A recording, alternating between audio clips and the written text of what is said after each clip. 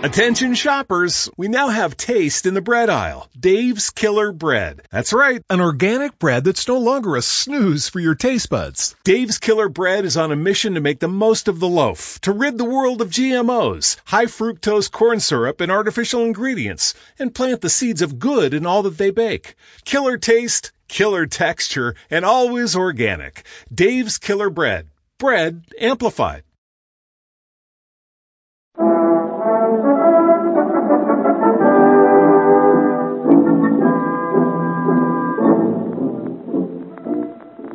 Sons of Porthos.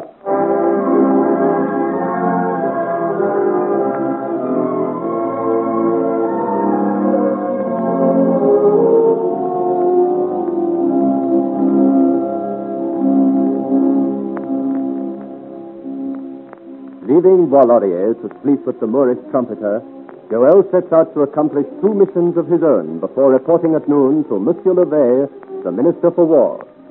Around his neck is the locket entrusted to him by Pierre Lesage in the Bastille for delivery to his daughter, Thérèse. But before attempting to redeem this promise, he hurries to the Grey House, home of his first friend, Françoise d'Aubigné, the newly created Marchioness de Sougères. He is shown to the great reception room by Honorat, with full deference to the king's uniform which he now wears. And here he waits, pacing up and down restlessly, so much of his mind still in Saint-Germain with his Aurore, that he does not hear the door open behind him, nor the soft steps of the royal governess until she speaks. Monsieur? Oh, Madame, you startled me. I did not hear you. Nor did I recognize you for the moment in those clothes. I am a soldier of the King of France, madam. So I see. And a handsome one. Honorin told me a most distinguished musketeer had called to see me. He did not recognize you in all your finery. Much has happened since I saw you last, madam. You left Havre unexpectedly, I remember. You were detained? My detention was enforced, madam. But let me tell you... One moment. See how much I know first. You have been in the Bastille for dueling with a musketeer, right? That is so. A few days ago you were released, through influence, I gather. And now you are the Chevalier de Locmaria, but yesterday married to the beautiful Mademoiselle du Tombeau. You know all this. I had thought to tell you. You travel fast. The court of King Louis is no place to keep a secret. So it seems. But with what an odd look you stare at me. One would think you were not anxious for my happiness. Is this happiness, monsieur? It is true that there are crosses in it. We had scarcely exchanged a dozen words after the ceremony before the king's messenger arrived, and I was forced to leave. Monsieur Joel, do me a favor. Sit down a moment and tell me all. You appear to know most of it. I know what gossip says, monsieur. That is not always correct. The sympathy you inspire in me makes me curious to know everything concerning this event. An event which I so little anticipated when first I introduced Mademoiselle to court. Madame, it is not your fault we are separated. Indeed, we have much to thank you for. It was due to your kindness that my dear Aurore is now in so fortunate a position at court. Oh, such innocent sincerity shames my suspicious mind. Madame, I do not understand. Never mind. Go on. Tell me what happened. By whose influence were you released from the Bastille? You are fortunate, from what I heard, to have escaped with your life. Indeed, madame, I know it. It was my lord the Duke of Almada who arranged for my release. So? The king himself signed the order, and most graciously gave his consent to my wedding with Aurore. How kind of him, monsieur. Oh, madame, how happy I was to see my Aurore again, and how proud of her. Yet, here I am on my way to the wars, doing my duty as a soldier of the king, yet with a heavy heart. Does your wife love you, monsieur? Oh, madame. Surely you are joking, certainly. Although she does not love me more than I do her. You do not doubt her love. To doubt her love would be to offend the most virtuous heart in the world. Yes, he let you go without hesitation. He even bade me go. She is the soul of honor, madame, for the which I love her the more. Madame, you know Aurore. Why do you question me thus? Have you any reason to doubt this Duke of Almada? You took a great deal of trouble, it seems, with your matchmaking. Why distrust a good old man like that? He has proved himself the best and the most generous of men. Then you do not suspect him of any wish to deceive you? To what end? By what means? Under the sway of what interest? Madame, I do not understand you at all. What doubts are you endeavoring to waken me? What fires of suspicion are you kindling in my mind? Bear with me a moment longer, monsieur. Has Mademoiselle du Tremblay ever spoken to you about the king? But of course. He has mentioned him. I mean, in any particular way. What a strange question. Of course he has not. Why do you ask such a thing?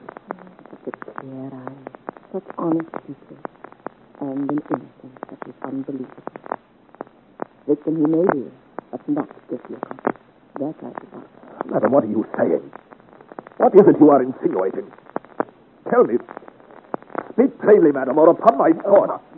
It will rouse the household. I will rouse the whole of Paris, madam, if you do not tell me what you suspect. Do not be alarmed, my friend. I do not really know what could have put such silly questions in my head. I'll forget them and pardon me. I am a foolish woman to have spoken out. You frightened me, madam. I have been too long around the court, monsieur. If one listens long enough to the gossip, one's head begins to throb with it all. There are times when the blue devils dance in one's brain and speak through one's mouth. Ah, monsieur, there are so few sincere and kindly people. Indeed, madam, you must not say so. I have found many to be kind to me these last few days. And my Aurore is the best of all. Promise me one thing before I leave for Freiburg. That in my absence, you will watch over my darling. Most solemnly, I promise you, Monsieur Joel. If any peril threatens her, I will warn you. I trust you with my most precious possession. I shall take good care of her, never fear. But go now, monsieur, for the hour grows late, and it is not well to have seen here by too many people. I will go at once. This way, monsieur. I will let you out here. It is quicker and more private. I have one more thing to do before I leave Paris. A disagreeable task, but one I gave my promise on. Then I will ride with all haste for Freiburg.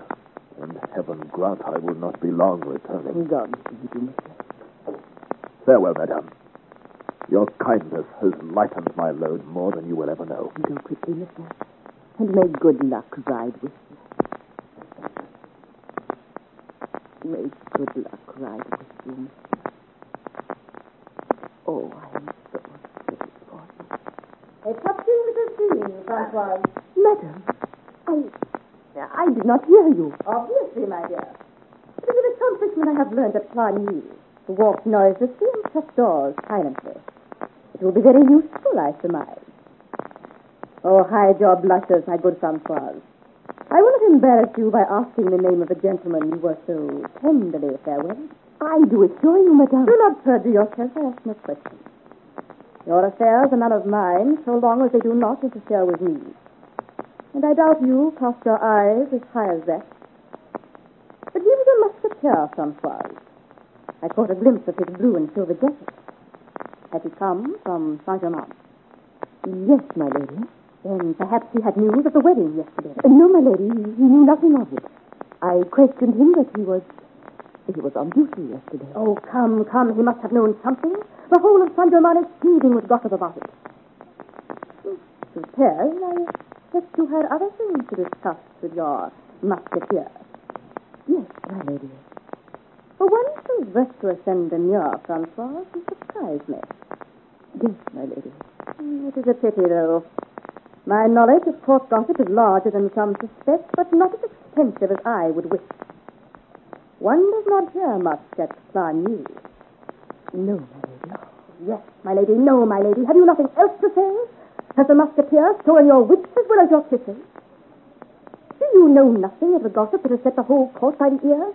Gossip, I would point out, my dear Francoise, occasioned by your protégé, the elegant Mademoiselle du Tremblay. I have heard the gossip, naturally, my lady, though not much of it, but I do not believe it. You have a nice nature, but stupid.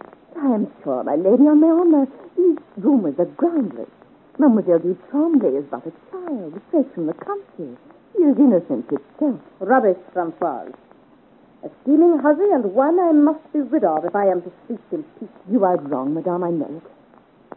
She was married yesterday to one she truly loves. You have nothing to fear from her. Fear? I fear nobody. Nobody, you understand me. I have more power in one finger than Mademoiselle Aurore has ever dreamed of. I am the most powerful woman in all France.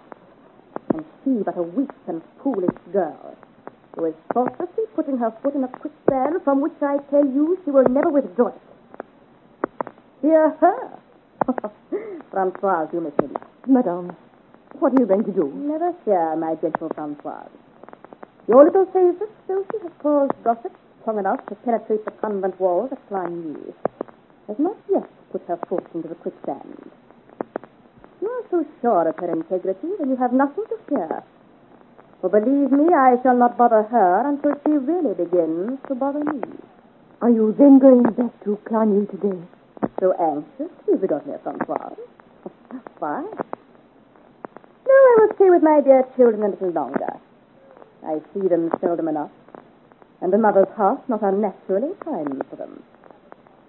It was for this purpose, my friend, that I came from Cligny. Besides, I have business to do in Paris. Shall I call the carriage? Do you wish me to accompany you? No, Francoise. I need neither you nor the carriage. This is private business. Business between me and...